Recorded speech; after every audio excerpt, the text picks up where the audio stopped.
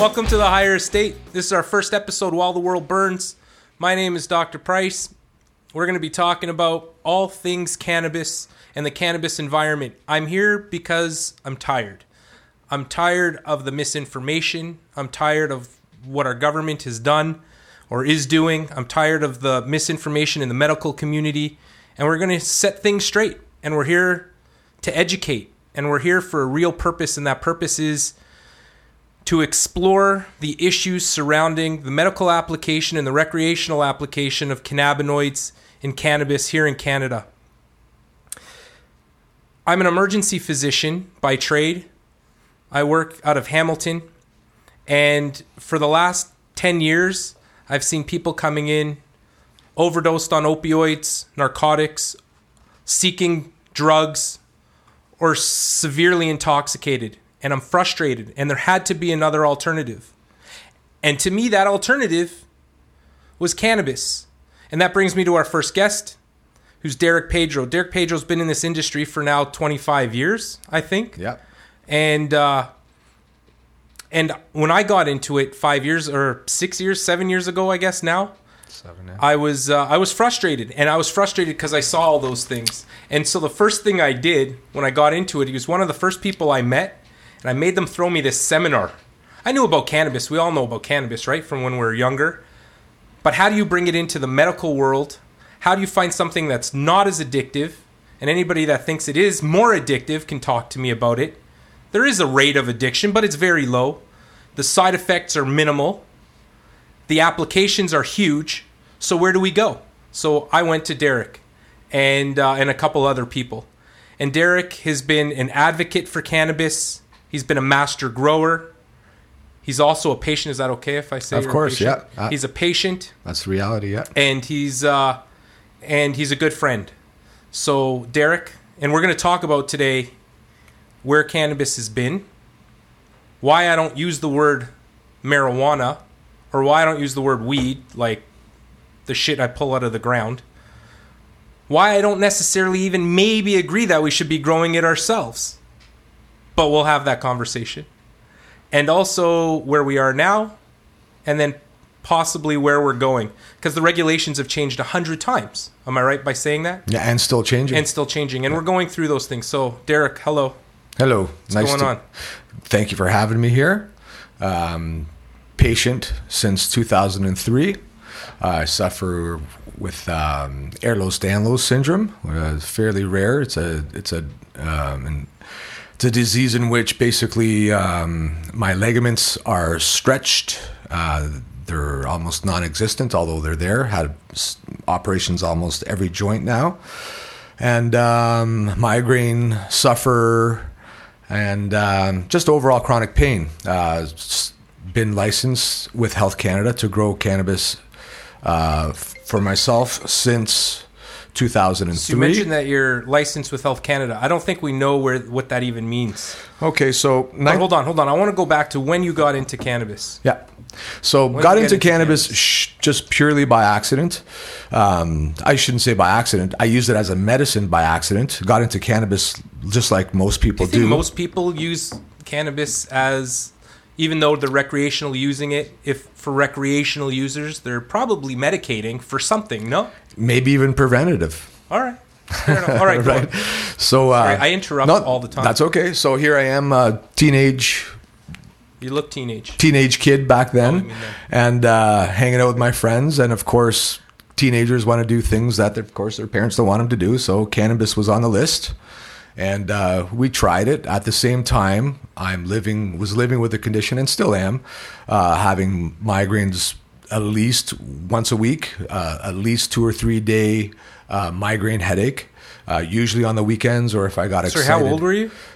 They started off around 7, 8 years old, maybe even before that. So you're like 10 years out of that now. You're late teens now. Yeah, right. So what I noticed was my headaches didn't come on like a switch. They would start off with a little bit of pain, light sensitivity, and then of course that would progress over a 10, 12-hour stretch to the point where basically you'd have to get to a safe spot. You're incapacitated. You're pretty much seeing spots. You're in so much pain. So how old were you when you started using cannabis? So for a medicine, I started using it around the same time as I realized that, that 10-hour stretch in which it would take to be a full-blown migraine. I was hanging out with my friends. You don't want to tell me how old you were when you fucking started. About 15, 16. Okay. Yeah. Maybe, so you were young. Right. So I noticed that it was a Friday. And you remember the first time? Pretty much, yeah. See, we'd all hang out. Memory, not such an issue. Yeah. All right. So, no, actually, I have a great memory, and I use cannabis every day. So basically, I used it, and I did not get a full-on migraine headache that night, which really surprised the heck out of me. And over the years, there was a correlation there. And you just got street cannabis. Pretty much. Right off the street. Pretty much. Even at that time, it wasn't so much cannabis as it was hashish, because here in southern Ontario, that was bigger than cannabis ever was till about the year 97, 98. So cannabis was... you wouldn't want to buy it. It was a Mexican type of situation, imported, lots of seeds, very low... so we've come a long way since then. Absolutely, domestic. So you've been using cannabis since you were 15, 16. You started growing, I don't know, can I even say that shit? We started growing cannabis in high school. No, we didn't really. Yeah, we did. We did. Yeah. But just playing around and putting the odd one in the field here and there. Right. Keeping an eye on it. We were just kids, but at that time I was already purchasing it, using it medicinally. So basically, that was it. That was really the first foray into understanding that it was actually more than just about catching a buzz. Getting high. Or recreational. Yeah. More than recreational at that point. Good. Right. So when did you join the first, I guess the full, cannabis has been around for thousands of years. We know cannabis has been, there's a neurologist who turned archaeologist about, 7 years ago. That's the tomb in China. Yeah, who found the tomb in China. And there was a pound of manicured cannabis that was around for 3,500 years, still fully usable. Right. We did learn a lot about how to store cannabis, I guess, dry, dark, humid, or not humid, dry and dark room works quite well. So it's been around for thousands of years. For people that believe in magical Bible stuff. There's some people that even say it was there's terms in the Bible, even if we don't take away the Bible and use it as a historic book, it's been written for thousands of years. There might be terms in there. So that burial, they've actually carbon dated everything. So it's real. He was buried with his saddle and all his worldly possessions. Everything's come back to that. So it could have been the first plant on the planet. We're hoping. That would have been smart. It would have been smart. Would have dealt with a lot of addiction and death that we get from all the other problems. Absolutely. Which I want to kind of go back to as well. Okay. It was the migraine was one situation, then severe pain in my shoulders, hips, neck. That was later on diagnosed as Ehlers-Danlos syndrome. At first, fibromyalgia, but in the end, it seems to be all together with. Can I just interrupt for 2 seconds? Yep. Just to explain what Ehlers-Danlos syndrome. Ehlers-Danlos syndrome is a connective tissue disorder that causes all your joints to be hypermobile. And I'm not going to go into any diagnosis today, but it causes significant amount of pain, causes dislocations, causes breaks. Sleeping is a nightmare because you're actually unconscious, and of course. I'm always trying to hold myself together. You'll see my shoulders up and into place. I'm doing that on purpose. By just leaving everything hanging down or lying in bed, everything pops out of place and you wake up with severe pain. There's no such thing as a full more than an hour and a half sleep for me ever. Yeah. But that said, prior to that, I was on a lot of opiates, an incredible amount. Easily a daily amount of opiates could have easily killed a horse.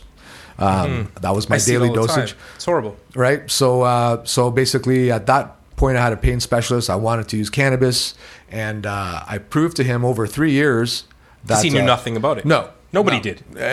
No offense, but if you ask a doctor how long they've spent with cannabinoid studies at school, they will tell you not even a minute. Well, they didn't. I mean, I go around now educating those people, but for the, when I even just me 7 years ago, which is relative, you've been around 15 years longer than that, nobody knew anything. That's why everybody, they still don't know where the hell to turn. It's been a hard sell. And I say it's a hard sell because you actually have to, it's there. Anecdotally, it's there. Right. Okay? Not even antidote. We have tons of studies now. I don't even want to talk about antidote. I have studies. We have studies that they don't want to look at those studies. I have more studies probably for the use of cannabinoids than I do for opioids. Correct. And a lot more deaths for opioids. It's a vicious circle. The opiates are there. So you were on a lot of those things. So I'm not even on one. Not even one. You're on nothing. And I haven't been for just cannabis. At least 5 years now. So you're an example. Yeah. Purely an example of how, and you work, you're functional, father, daily life. Single dad, I have a business. Amazing. I grow for myself still. I grow for, I'm a consultant under the MMPR for licensed producers. So we talk about MMPR. I'm going to interrupt you a sec. Yeah. That brings us to where we are now, even though the MMPR, which is the Marijuana for Medical Purposes regulation, which are the federally governed regulations on how cannabis is to be used legally inside Canada for medical purposes. Even though that's where we are right now, that shit is changing as well. August. That's going to be changing by August. Right. But let's go back to that. So you were you were 15, you started self-medicating, and you were on whole ton of medications, wasn't working, At blah, 13 years old, I was actually taking Demerol to school. That's crazy. Imagine. Yeah, it's crazy. You could never do that today. Well, in Canada, we have the largest relative per capita problem with opioid abuse in the entire world. I believe it. Yeah, so we're saving, cannabis, I believe, is a massive game changer. Mm-hmm. But we have to understand so that's where we were. And at that time, there was nothing. There was no MMPR, no MMAR,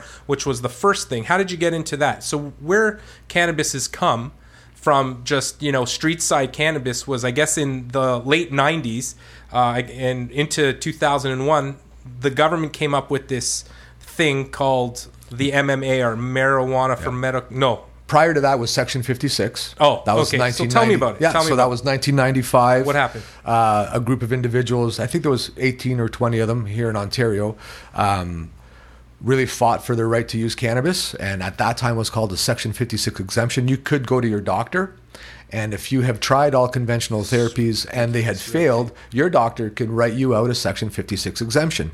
Has there ever been any other medication I could think of where you have to write out I remember filling out pages and pages in order to get a medication? It makes no sense. Anyways, go on. For a medication that's never killed a person. Right. Ever. Directly. We can argue that. Direct. Indirectly, you get in a car and drive, you may get in an accident. Fine. But directly, you'd be sleeping. If you could eat enough cannabis to kill yourself, you'd probably be sleeping before that. This, you'd fill this whole room up, or you'd be really full. And I'll go to the average person who doesn't use opiates and goes and gets a wisdom tooth removed and gets 20 Percocet for the first time. Right, crazy. He potentially could die that night. 100%. Absolutely. Totally agree. Okay, sorry. Back to, we digressed. So back to Section 56 exemption, 95. Neuron, Wayne Robinson, Alison Murden, a whole bunch of people from here went to their doctors, and they had a Section 56 exemption. That lasted until the year 99 or 2000, at which point the same individuals kept going to court because, of course, here they are with an exemption, and yet what does it really exempt you from? If they got stopped Nothing. or pulled over? Stopped everywhere. So it got to the point where the government itself had to look and say, listen, this is not how we can treat our sick and dying Canadians. We have to think of a regulatory scheme that's going to help them. Yeah. So the MMAR was created. That's not what happened with it, but that was the intent in the beginning. Right. So the MMAR is the Medical Marijuana Access Regulations. Right. That came around 2001. Yeah. And what that said is it was a little messed up itself. You go to a physician, you actually don't get a prescription. It's not like you're saying, "Hey doc, can you write me a script for cannabis?" Right. All it was sort of like an affidavit or an affirmation that you're using cannabis. So you go to the doc, I'm using cannabis because nothing else is working. Right. And they give you three options. You can either grow it yourself, hire somebody to grow for you, or get it from Health Canada that used a place that and you actually said something really interesting that doesn't happen with anything else when you go to a doctor, which is You walk in and you tell the doctor that you need cannabis. Right. Because you would never be able to walk in and tell your problems and the doctor said, oh, I know what you need. You need cannabis. Right. Well, so now you would. Today, yes. Today, because today. it's a lot safer and doctors know that. Yeah. Same cannabis. They're coming out. I get 50 to 60 consults a week coming through my clinic requesting, evaluation for medical cannabis. Right. Because doctors are now noticing that people don't want those medications anymore. No. They don't want opioids. They don't want all those other medications that are literally killing them, making them dysfunctional, not fucking working at all. Right? Absolutely. Here's a little tidbit of info to go with that. Working with under the MMPR and being a master grower and being involved with daily functions at some of these places. We totally digressed again because we didn't even talk about it. Anyway, go on. I don't care. I do get to see some stuff coming through the MMPR, and it goes to show you that the average age of the MMPR user is 45 and over, male. Okay. Yeah. It's not your average 19-year-old kid who wants to get high on the street. Right. Yeah. Right. Cannabis use has gone down since 2010. Right. We've gone down to there's way better designer drugs that'll do harm. That's true. There are. Yeah. Who wants cannabis? Molly, yay. Yeah. No, horrible. All right. So MMAR, what happened? So it allows you to do those things. So you got on board at that time. What did you do? So basically, you started a really cool. Collective. I grew for myself at first in my basement of my home, and then I realized that it's a fairly large basement, and of course, economy of scale. So I thought, well, you're allowed to have 4 people at one address. I'm myself. I can fit 3 other people here. I know what I'm doing, and that's what I did. I started renting out the space and then consulting on how to grow cannabis, and I was the very first cannabis consultant in 2008. They did a little story in the Hamilton Spec. They put consultant in quotations because they still weren't, they still weren't really sure about the whole consultant thing. Yeah. But that's how it started for me. And that's how it went. 2004 started, 2003 and 4 grew, and then 2007 kind of took it to the next step and thought, you know what, I'm going to. I got my first greenhouse. We were putting people in there, growing four individuals per address. One of the coolest things that I think you ever did was you were pretty much giving away your cannabis. You can't legally do that. I get the whole idea, but people were charging. You took cannabis off the street to, sure, we didn't have quality assurance yet, and that's still one of my biggest pet peeves with the self-grow idea is that we don't know, because there are different bacteria and different fungi that grow in cannabis that's not quality assured. We would love to be able to test. I totally agree. That's amazing. That's but what you did, one of the coolest things you did is you weren't looking for the money. No. I know that because there's people on the street selling cannabis for lots of money, and you were pretty much giving it away. And I had patients because they were coming in, and they were and they still can't afford it, but they were able to get cannabis at a very reasonable price. And I still give it away. You do. To this day, I still give it away. There's going to be people out there watching that receive packages every month or so for free. I don't.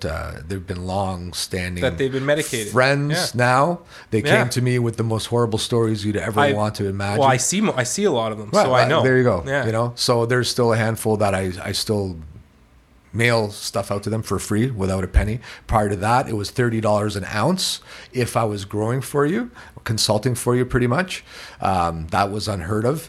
So if people had 10 grams a day, 20 grams a day, 25 grams a day, it didn't matter.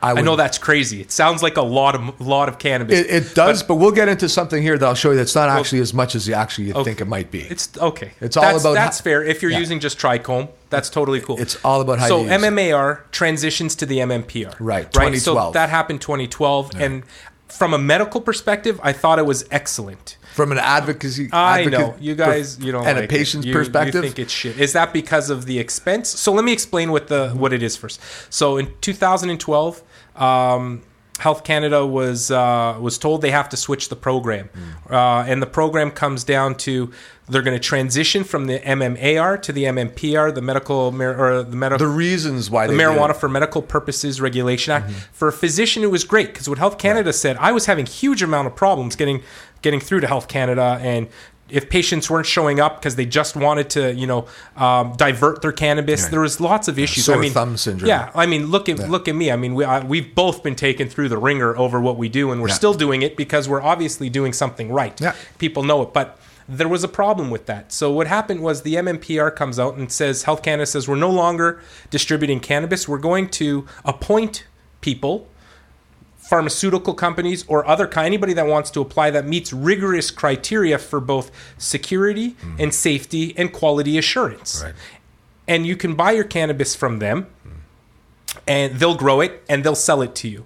That's the only way you guys are going to be able to get your cannabis. Purchasing at sight unseen. Okay, so there's a problem. Purchasing sight unseen. I think that's going to change now in the future. But from a medical perspective, for us, it brings quality assurance because now we know what the product is. We know how much THC is in there, how much CBD. And for those who don't know, there are a whole bunch of different cannabinoids, which are the active ingredients or the ingredients that can become active within the plant itself that all have different purposes. There's over 100 of them, and I'm sure you can show us some of that stuff because you got really cool shit going on here, and we'll look at that. But what it really did for the physician is it brought it into the medical realm. It now says we have quality, we have distribution that's not, and secondary gain and all those things we're able to control better for those, and it allowed us to do more studies. It brought it really into the medical field, and for me, legitimized it for you guys. But that's where I really see its application. Right. You know, I see its application in pain, in seizure, in mostly pain syndromes, in nausea, and HIV, and cancer, and all these things that we have evidence for. That's really helpful, and so bringing it to that place sort of brings it the same way that we have other medications. And so patients are happier and more familiar with it. My population totally changed. My average patient, it might be 47, but it's female. And I have patients who are up in their 90s asking me, how do I use this stuff? So obviously I have protocols. We've developed all these things so patients now know how to do those. But the MMPR really helped us. But then along came Allard, and I'm not saying he did it for a bad reason, out in BC, and the government comes down and says, well, it was a constitutional challenge saying we need to be able to grow our own medication. So for me, growing your own medication be like, go plant your own rhubarb and treat your blood pressure. I'm like, that's just crazy. You know, it was fine. But if rhubarb could lower your blood pressure, but it was fine 200 years ago. It was fine when you lived till age 35. We're living into our 90s, and it's not because we were planting our own seeds and growing our own medication. It's because we have the scientific method in place, and we have ways to prolong our life that aren't just out of the ground. Like, I mean, obviously it's all out of the ground, but what I'm trying to say is it's not just bro science anymore. We've taken it off the street, and that's why we live longer. Because we have those things in place. So my point is like, why would I want to grow my own plant when I know that people have been doing it for 3,500 years, but they've also been living till they're 25, 35 years old and dying. Right. We're living into our 80s now. And I look at why we do that, and that's because we have science and we have those things in place. Now, I'm not saying big pharma and all this shit is good, but I'm saying that we need that quality assurance. Because I'm sure lots of people were dying because they didn't know what the hell they were really growing, right? Agreed. Were they eating some plant that who the hell knows? Well, let's take a chance, So I think we could actually group this into 3 categories. One we haven't really talked about, which is probably the one you're talking about the most, but don't get to see as much as a physician. Okay. So we have your patient who's growing for themselves, who wants to do the best they can for themselves. I mean, no one's the bigger advocate than yourself when you're trying to heal yourself. Right. Fair enough. Okay.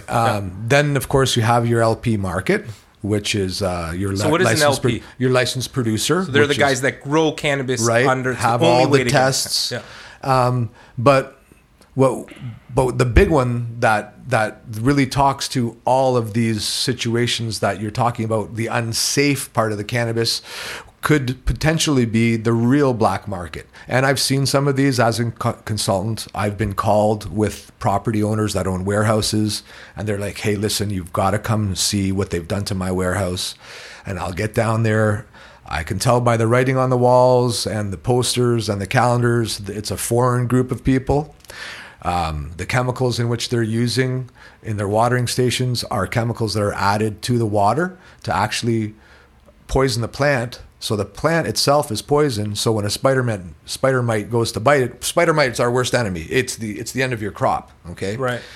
when you're growing for yourself, you don't use those chemicals because they're nasty. But when you're growing for pure profit, like the pure black market is, and these individuals that have these large operations that are just, who knows what they're doing with it, but that does end up at a patient's house. If they don't know, they can purchase that. But that stuff, it is full of chemicals. They use everything that they can to make sure that a spider mite infestation doesn't. So how do we avoid that? So how do we avoid that in the future? Because now that we have these laws changing again that say that obviously the defense would, like the government put up a really not probably a very strong defense. They never came to me. Right. Nobody's asked me, and I don't think there's another physician in this country who's clinically done more and seen more patients and done more than I really have. And if there are others, of course, that I owe homage to for sure. Right. But they never came to me, never came to you. Right. But if they did come to you, then I would, in my defense, say, hey, listen, I'm trying to get better. I'm being in my basement. Right. It is this third set of individuals that even the government gets more pissed off about that because, there goes the tax money as well. So it's unreported. There's no tax money. It's invisible money. Well, that's coming. And then that's coming in August. Right. So that's going to come, but I think it's going to come more for the patients themselves. Yes. Right now, it's coming for the patients. Right. So August 24th, we're going to have something new coming out where it's going to be MMPR, MMAR, how they fit together. It might even be named just one acronym. That's going to change slightly and encompass the two. But it basically will let you grow at home. I do believe that those people that will be able to grow at home are going to be required to get ESA permits, just like our larger locations do. You're going to have to probably send a letter out to the police chiefs, fire department. You're probably going to have home inspections. You are probably going to have to open the door for an inspector in your own home, whereas in the past, if they showed up, you could just tell them, hey, my right to privacy supersedes your bylaw for inspection, and close the door on their face. I believe they're going to take that away from us. And for me, I know that growing is not easy, that they're going to probably diminish all the plant counts. So people that were 25 grams a day that had 55 plants or 49 plants, they're going to cut them down as well. So it's going to be interesting because if you only are allowed 6 plants or 5 plants, it's what's going to happen. It hurts medicine for sure. So the new law coming out on the 24th, 27th, sometime in the end of August, because of the case in British Columbia, said, the constitutional challenge they won, patients should be able to grow their own medication because it's not, they used affordability, I think, was a major issue. Right. And yes, affordability is tough. I can look at hepatitis medications that are not covered at all, and they're costing you $11,000 to $25,000, right? And nobody's growing them in their basement. But at the same time, I do understand that there needs to be a compassion. You and I think, are on the same page when it comes to compassion. Yeah. Would we agree? Because we sit with LPs, we've sat with them in the past, and we've argued the case for patients. Absolutely. Because I think that's the number one. Affordability is key. What the hell is the use of a medication if you can't fucking use it? I want our patients to grow, but if the LPs really got together and thought about what they were doing and charged a decent rate, pricing's all over the place now. Yeah, right? they would have been able to keep their monopoly, but because they did not, that and itself, don't forget, they came to court. They took us to court on the premise that it was unsafe to grow at home because of fire and mold. And in the end, as it turns out, their own experts didn't bring any evidence at all, not even one case. Right, of course they did. Fire, theft. Right. Or diversion. Well, there's been fires, but I'm assuming there's fires. You're more likely to get a fire over a grease fire than in your marijuana. If you don't know what you're doing, it could be dangerous. Sure. Am I correct in saying that, or am I totally off? Absolutely. So does taking aspirin. So you need the people. Okay, so taking an aspirin. Yes. Okay. So taking an aspirin does. Yeah, I agree with you. It probably should be a medication that is a prescription. But anyways, it probably would be if we had the FDA when aspirin was around. Right.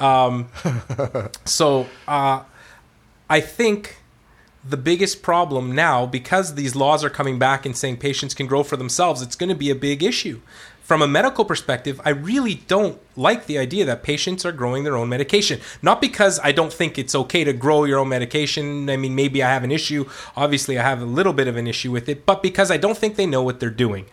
And I don't think they'll be testing their strains appropriately. Quality assurance isn't going to be there. How am I going to know you're not growing perfringens, like different fungi and bacteria? I mean, just from being with LPs that even the LP using their specific techniques are still have issues, and they have recalls all the time. I just smelled some cannabis last week that smelled like a dirty basement. Yeah. Like it's just not good. Yeah. So how are we going to assure the future that doesn't happen in a medical environment? I don't know. In a recreational world, you want to go do that? You don't need my permission to smoke pot. You know what I mean? It's funny you say about the smell itself. The smell itself is created because of the way the MMPR operates. Because of this fear of a microbial load, that they don't take the curing process seriously. Really? Right. Because ourselves, what's curing? Curing is been around forever. And it's a controlled fermentation. It's changing starch over to sugar. So you have to keep it slightly warm, slightly moist. At the same time, it can't get over that threshold. Then you've got to dry it off. Then it goes back in the process. And this process goes back and forth to a point where you really do get your aromas and it burns nicely. With a licensed producer, that step to any quality assurance person is just counterintuitive. What? Why? Because they're trying to avoid that. Well, exactly. So the over-drying is a problem throughout. The non-curing is an issue throughout. As much as they want to cure, they're not really curing because the moisture levels have dropped off when you need it the most. So the smell, even though you say, hey, the smell smells horrible, they're actually doing it to make sure they don't have any issues getting it tested. Okay. So where are we going? So what's happening? What's going to be now? So we know the MMPR is going to be thrown out somehow, and it's coming, and medical patients are going to grow them up. I still firmly believe that we're going to have a large medical population. Absolutely. My patients, a lot of them, I would say 60 to 70% of my patients are naive to cannabis. Mm-hmm. So, and they're not interested in the recreational use. I'll probably lose a certain percentage, but I'm not here for recreational use. I'm there for the medical use of cannabinoids to save lives from all the other drugs that they've been taking. Can you tell I don't like other drugs? But anyways, point being that I'm super concerned about growing. And I don't know about patients growing their own medication. Now, sure, it'll probably be 10% of the population because honestly, most people don't want to grow. It's easier to go somewhere. You can't go on vacation. You can't go. Yeah, you have your children. So talk at about home. that. Talk about you. You're a master grower. Talk about that process of growing. You grow at home. Now, unless you are truly sick that you can't leave the house, growing at home could be a viable option for you. It's a little bit of exercise. There's a thought process involved. It's actually quite therapeutic. Okay. Now, that said, if you still work, if you have children, if you have a wife who's not an ex-wife yet, but is not really on board about your cannabis use. Or husband. Yeah. I do want to add that husband, one of the best things, and this is totally an aside, what I really like about the cannabis environment is that it developed so late. It's developed like the entrepreneurial mind for cannabinoids has developed in the last 10 years, which means we're not stuck in this paternalistic, old school male mentality, male dominated world. Right. Cannabis and cannabis entrepreneurs, I mean, we're at 55% women, which I think is amazing because we're looking at equality in cannabis. And the cannabis world is one of those areas that is showing that you don't have to be a chauvinist male in order to run a business, and I think it's amazing. Anyways, so out of all the designated growers that I've hired over the years, we all have ex-wives, but I'm talking about ex-husbands exist too. And I'm going to support I'm going to support what you're saying here. Yeah. Out of all the designated growers I've had in the past, I look back and some of, well, if not the best, were women. Yeah. And didn't know anything coming in. And within 7, 8, 9 months, caught up to every guy I've ever taught. And, It's amazing. And I they think it's seem to great. retain There's it a more little bit women, more. and it's women are driving it. Yeah. In the U.S., it's happening as well, and I think that's amazing. Anyway, going back to what you were saying, Right. about, So what you were have we to even deal talking about? with all those things. So basically, your employment. Right. You know, Employment, you if get you have called any of into that your stuff. manager's Yeah. room. What's this? I hear you use cannabis. It's medicinal. the Here's growing my part. license. We're talking about going on vacation. You know, It's not going to happen. Everything, your whole life. Doesn't matter how good you are at your job. There's no advancement to upper management when you're a cannabis user. Right. Doesn't matter how good you are. Okay? Doesn't matter. They will leave that position, if you've applied for it, open until you either die or leave. But they're not going to hire anybody because you're more qualified, but you're not going to go. Hold on. What are we talking about? I think we're talking about two different Well, things. the think we totally things in which flew off. cannabis No, can... I'm talking about how hard it is to grow. That's what we were talking about. If you have a job, if you have an ex-wife or husband, or Right. if you want to go on vacation, that's not going to happen because you got to No. grow those plants. They need lots of love. Your we kids, can move on to you're not going to grow in down the the world street later. Right. aren't going to come over. Right. I've had to go through that. You right. know, So you don't want that. no. You don't want that. Growing is not simple. Not saying it's bad, and if it's therapeutic, like you were talking about. To some, yeah. To some. I mean, I think it can be. Farming, at the end of the day, is like a base instinct of humanity. That's where we started. And it's farming, right? Yeah, absolutely. And so it's not easy to do those things. So most people who think they can, and I've had a lot of patients try to start that way and then be like, I can't grow anymore. To grow consistently is very hard. You know what I mean? It Everyone is. grows the first time. It's one of their best grows. You start talking about work. Right. What were you talking about? Just What were we talking about? just cannabis and how can it, even though I'm I licensed. sound very and I'm Canadian, first of all. Did you hear me say about? About? Anyway, about. about cannabis, and even though I'm being licensed, how it can basically stigmatize you no matter what. Yeah, it can. I mean, it doesn't matter So- what you've got going on. It's an issue sometimes. You got a whole bunch of stuff here. Yes. You're talking about growing, talking about being a master grower. We want to Right. learn some stuff. You showed me a whole lot of these things. Yep. Over the Let's years. go through this. What do you have here and what's going on? But I got my rabbi here. He wants to learn. Yeah. That's that little guy. I see him there. Yeah. Can I have my little? Is this my rabbi? He's cool. He's sort of like, remember the Blues Brothers? Yeah. He sort of looks like Belushi right there. He sure does. Yeah. Anyway, but he sings too. It's Passover, so we're doing it. Nice. Anyway, this guy wants to learn too. So we're gonna All do right. it. No so tell problem. me what you got going on. I don't know why I have. Actually, I'm gonna throw something at you in a sec. Okay, go. Show us this stuff. No problem. So there's a million different ways in which to use cannabis. There's a traditional way of smoking, inhaling it, the vapor, smoking a joint. Those are the fastest ways to titrate. Okay, but fair enough. We talk about smoking. We're gonna go back and forth and having a smoking issue here. I do not recommend smoking to anybody. Combustion is bad. How about vaporizing? Sure, vaporizing for sure. I don't think vaporizing is great, and I use it as a form of quick acting cannabis. We know medicating. We know the pharmacodynamics very well. We know how quick it's going to go. It's going to onset in 5 minutes. It's going to offset by 45, at least the acute phase. It's going to be gone by that time. Vaporizing is fine, and what vaporizing is, it heats cannabis to a point that doesn't cause combustion, but causes the actual cannabinoid, which you're going to show us, to become effective, or the crystal, which is inside, you're going to call which is a trichome, yeah. and it causes it to become effective. Smoking is bad. I don't care. Anybody that wants to tell me smoking is okay, and somehow smoking a doobie or smoking a joint or a blunt or whatever is okay for you because it's not going to cause cancer. Like, honestly, why would you smoke a plant? Like, why would you take something that's so awesome and burn the shit out of it? It just doesn't make sense. What about those people with severe epilepsy that have been, if they... Use a bag. Use a bag over a volcano. Vaporizer. What if they're on the It's bus? quick. So use a little vaporizer. It takes 2 seconds. And I agree. It does. It just I'm playing takes 2 devil's seconds. advocate here. I know, that's totally fine. But it's totally fine. I just think, anyway, I think that smoking, you can't argue. I don't think anybody can argue that smoking is bad for you. Right. It is like, and I use this example for doctors. It would be like me telling my patient to go home, or a doctor, I don't prescribe opioids, but if I did, and I told them, go take this Percocet or whatever they're taking, their opioid at home, to be like, go melt it and freebase it. And you know what I mean? Like, and you're sticking it up. Like, just don't do it. So vaporizing.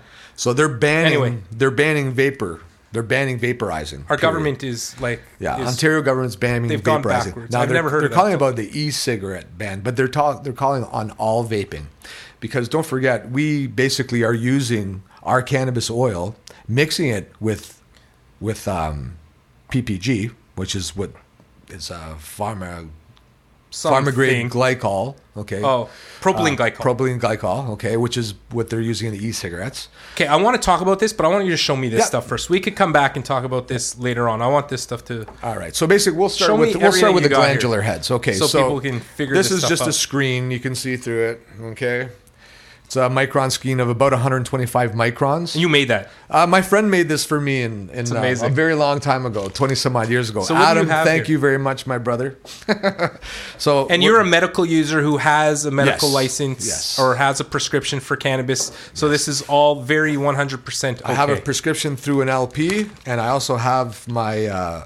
I've retained the grandfather thing. Right. We can talk about that another time. Injection. It's just a whole bunch of... Okay, I'm going to throw questions. You keep going. So what we have here I is... have my card back here. Cannabis comes in several... Got it. Let's say groups. There's sativa, indica, and for argument's sake, we'll even talk about ruderalis, which is a... Sorry, so what's the difference? So people talk about sativas, indicas, ruderalis, all this kind of thing. I look at THC. I look at CBD. There is CBG, CBN, CBC, a whole bunch of different cannabinoids. I don't necessarily look at a cannabis plant through sativas and indicas, right? But maybe you can talk about what they are while you're pulling. Wow, so really, the sativa and indica really dictate where the plant came from historically in the world. Okay. So indica plants grew in places that had a definite winter. In other words, they were going to die in the fall. Okay? They have to produce seeds before the fall comes, or after the fall, before winter comes, because they will actually... It's like Game of Thrones. Anyway, winter's coming. Forget it. Now, anyway, totally aside. A sativa, okay, is from an equatorial location, and it can actually survive past its initial harvesting time. So in other words, it can grow... taller. It's taller just by definition, by design, longer leaves, but it can basically live. If it gets past the dry season and it rains again, it can live, and it can live for years and years, that plant itself regrowing itself. Whereas an indica species comes from altitude, comes from countries that basically have a winter. Okay. Mm-hmm. So this, in other words, an indica, very small, short.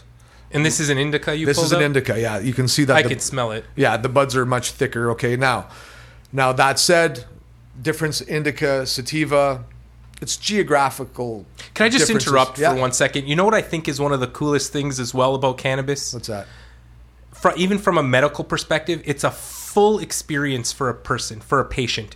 You want to use a medication. Talk about empowering patients to be in charge of their own medicine.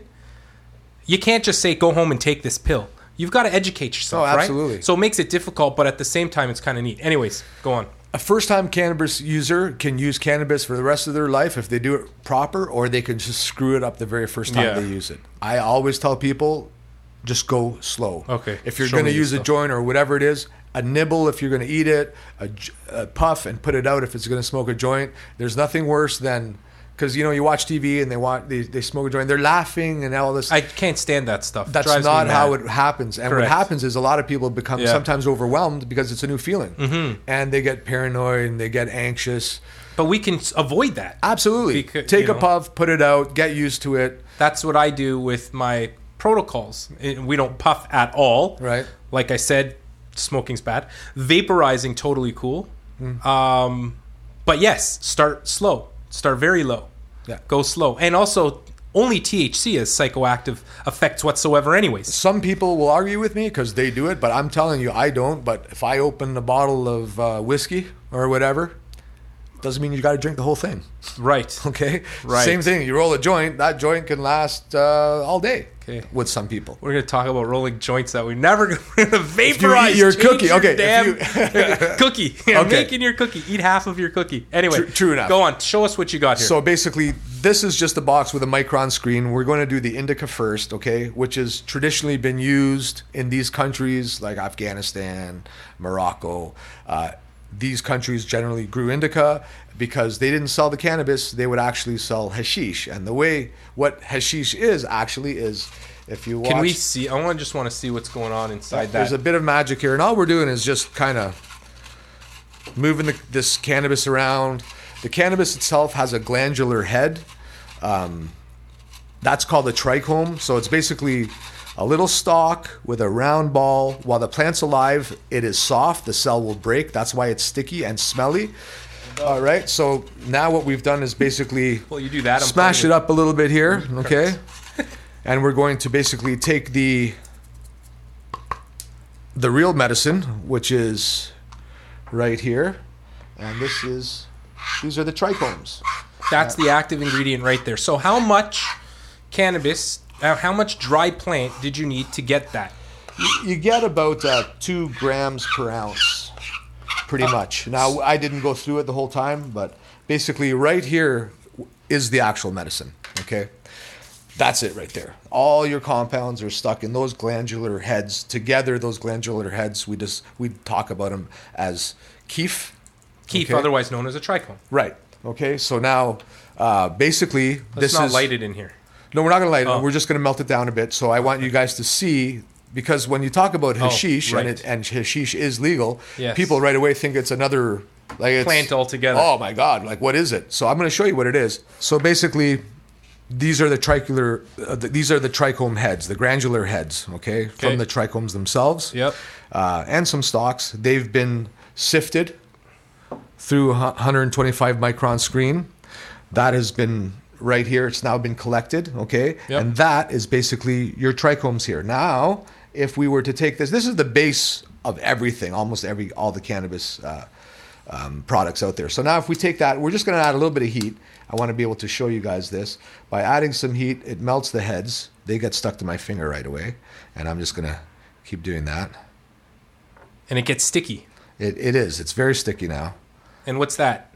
So traditionally, now what we have is, this is now hashish. See that? It's like magic. So that's hashish, which is really... All it is cannabis heated up. That's all it is. And it's just the good parts of the cannabis. Right. Okay. I know you don't like to talk about smoking. No. But when you do smoke, okay, doctors in Health Canada will tell you, oh, don't smoke cannabis. It's the smoke. Hold on, there are no doctors. What do you mean doctors in Health Canada? Well, I don't know if there is or not. I mean, I'm sure they have physicians. I know that back in the day. They're definitely not prescribing I went to my doctor, yeah, and Health Canada had sent them... Wow, that's kind of neat. Yeah, Health Canada had sent them a guidance document. And it basically said that the average is 3 to 5 grams per day, and cannabis smoke is constituted with the same chemicals as you would find in tobacco smoke. Let's, for sake of argument, say that there is some. So, I think that's what needs to be cleared. But, hold on. Combustion contain, like if I burn a plant, I don't care what plant I'm burning, it's got crap in it that's no good. Exactly. So we're not talking directly about cannabinoids. Right. I'm not talking about what kind of plant it is. We're saying, because cannabis has antioxidants. Right. But burning the damn antioxidants don't make it good for you. Right. Anyway, that's all I'm saying. Okay, go on. And that's my defense as well, right. Really, which is basically don't have to smoke it when you can actually get the trichomes and extract trichomes in butter for food, extract trichomes with screens. So you just took the trichome and made hashish or whatever. I made hashish there. Now you can do the same thing. You can get trichomes, gather your trichomes, put your trichomes with alcohol. That melts the walls, and it becomes suspended in it's a suspension in alcohol. Then the alcohol is evaporated, and what's left is oil. Okay, and that is basically some of the producers now are making oil. So part of the MMPR, it's legal to make oils, which are still, in my mind, safer than even probably vaporizing. Yes, but they can only make the non-psychoactive CBD oil right now under the MMPR, which leaves everybody else at home still making a higher THC type of oil. I mean, if we're talking about through CO2 extraction methods and things like that, not using alcohol as an extraction method, but then also decarboxylation, and then talking about there's so many things we could talk about. Anyway, this is the first. You can decarb your plant matter. So just tell us this last thing. What do you got going on there? So this is. I got to ask you some questions So this is high grade, high THC cannabis oil. Okay, Yeah. basically it's trichomes put in ethanol, filtered, and then evaporated. Okay. To get the goodies, which is really, this is, if you look here, you'll see the color is very goldish color. Yep. Which is pretty much what you want. It's very high THC. This one. Okay, this is not for your novice. I need to cut away that as well. Yeah. And also, I do want to clarify, okay, as a physician, high THC isn't always what you want. Right. It also depends on what you're trying to medicate for, right? Right. Things like PTSD, THC is useful, nausea, cachexia, anorexia. It's good for those things. Right. Pains, even certain types of pain syndromes, a little bit of THC is okay. Now, the percentages are a whole different story, and I'll talk about that in another episode. Actually, that's a great episode for another talking about percentages. So I want to just mention one last thing about THC. You're talking about high concentration THC. When we talk about concentrations and percentage THC, 9% versus 24%, and we talk about what the medical colleges have all sort of tried to describe, they don't really know what they're talking about. They've asked the wrong people about what it even means. Right. But, I mean, and I'll talk about that in another episode. It's a great idea to talk about percentages of cannabinoids. I'm going to have you back. We're going to talk about percentages of cannabinoids. But depending on what you're trying to medicate for, you don't always want THC. Right. THC is the stuff that is responsible for the euphoria, but it's also responsible for anorexia, cachexia, nausea, in certain types of pain modulation. But CBD, the stuff that has no actually THC is the only ingredient that has any psychoactive effect whatsoever. But the other 100 cannabinoids that are useful, and specifically we talk about cannabidiol, CBD, that stuff is good for pain, inflammation, and even for Ehlers-Danlos. But we don't always want high THC. But anyways, I'm just saying that because this is high THC, you don't always just want high THC. Sure. Not all. I mean, we'll talk about it next time. Right. I mean, what's the byproduct of high THC in the body? Like, what's the outcome? A smile? I don't know. Yeah. Okay. Fair enough. You know what's funny? They brought me on. I was on a show once, and they said a little bit of euphoria. You may and a forget. Smile, like, yeah. So there's a study done in Toronto with memory and THC, and you forget a word, and I'm like, well, if I have MS and I'm sitting in a chair with my thumb that moves, do I really give a shit if I forget a word or two? Right. You know what I mean? Like, right. Big deal. Okay, yeah, fine. So that's concentration. That's cool. I want to do one last thing because this is a game. Oh. I don't know what it is. I picked it up today. It's called Unleash Your Inner Hippie with the Weed. A novelty card game that explores the fine art of growing plants. Nice. So you're a grower. Nice. I'm going to show you the difference here as well while you're talking. This is sativa. It's a little bit different. I don't know what this is, but we're going to... Oh, I don't know what this card game is. Oh, this game I think is just a... I don't think there's a strategy in this game. I don't know how to use this thing. Okay, I give up. Okay, doctor can't play cards. Want me to show Forget the bomb? I'm out of it. Yeah, show the bomb. Okay, I'm moving on from the card game. I can't figure it out. So this is a balm, salve, some people will call it. Basically, it's wax, beeswax, olive oil, and trichomes, or if not trichomes, at least the oil, and that's all mixed together. And they're using it as a topical cream. So I know that you've had people that have used this in the past and are pretty happy with the results. It is fantastic. We've got some really neat stuff. We have to be careful as well between what people can make on their own and what they can go buy right now. Right now, you have to make the extract on your own for it to be legal. The key to a balm is that it has to have some sort of fat or some sort of content that drags it below the basement membrane in your skin. And I say that what I mean by that is cannabinoids are hydrophobic. They hate water, which means they can't pass through the basement membrane, which is all water. So you have to create it with some sort of additive that helps it get through. Superficially, great. It helps superficial wounds. I've seen a massive diabetic ulcer, like huge. I think we've shown you a couple. I think you showed me that, like not resolving with any medical 5 treatment. years like had that. a vac, had every medical possible treatment. 3 weeks later with a salve, done. Yeah. I never seen anything like that in my crazy, life. Yeah. Now, do I have other data for that? Do I know that it's going to work? No, but is it going to cause any harm? Right. No, and I think that comes to the last point here with cannabis in general is, in the way that I work in my clinic, is do no harm and then do everything else you can. Right. If we know that cannabis doesn't do harm anywhere comparatively speaking to what the other medications we use it for. I think we're in a plus, and we just need research to keep going. I think I'm coming from the other end where I know a lot of, and you meet them too, but by the time they get to you, they have a doctor. I know a lot of Canadians. I know a lot of people here in Ontario who don't have a family physician. So I know several that started going to your clinic. And at first, they weren't happy about having to pee and doing this or doing that. But in the end, It's believe it or pretty not, strict in the clinic. you know what they've all told me now? Because some of them weren't happy in the beginning. And in the end, they said, you know what, Derek? Looks like I finally have, I can consider him like a family doctor. Because even though he's going Not for you. a family physician, got to say that. Right, but they're going specifically for cannabis, but you actually want to find out what's going on with them. So a lot of them are getting x-rays for the first time in years. You know, they're doing their tests. Even though they have to go every 3 or 4 months, they're happy because they're actually seeing a physician a couple times a year. That makes me happy. Yeah, they're like, and those are the very same people. They're like, wow, you know, it's so that he's got me doing this. But now they can say, you know what? He's my doctor. Like I actually feel like I have a doctor now. Well, that's awesome. I'm glad we can do that, and I'm glad you came, and I'm glad this discussion is just starting. Yeah. And there's so much we can talk about forever. Yeah. So thanks for coming out. Thank you for having me. And we got it done. Yeah, I think thank you for having me. You know, we just got to keep that conversation rolling. And if you'd come back, that would be amazing because we have so much to talk about. Absolutely. And I said about again because I'm Canadian.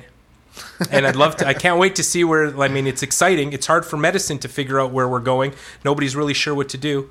But that's it. I think that's all we got for today. I mean, we can keep going forever, but I think we just need to stop there. Anything last? No, that's it. So, Derek Pedro, thank you so much for coming out today to our very first episode of The Higher Estate. And As the World Burns. It's a great name. Thanks, Jay. Thanks, Carl. Thanks, Trevor. Thanks, everybody, for making this thing go. And it's taken a long time to get here, but I think this is going to be an excellent journey, and hopefully everybody wants to come down it with us. We're going to educate. We're going to look at cannabis from a perspective that just doesn't exist right now. So thanks again for coming out.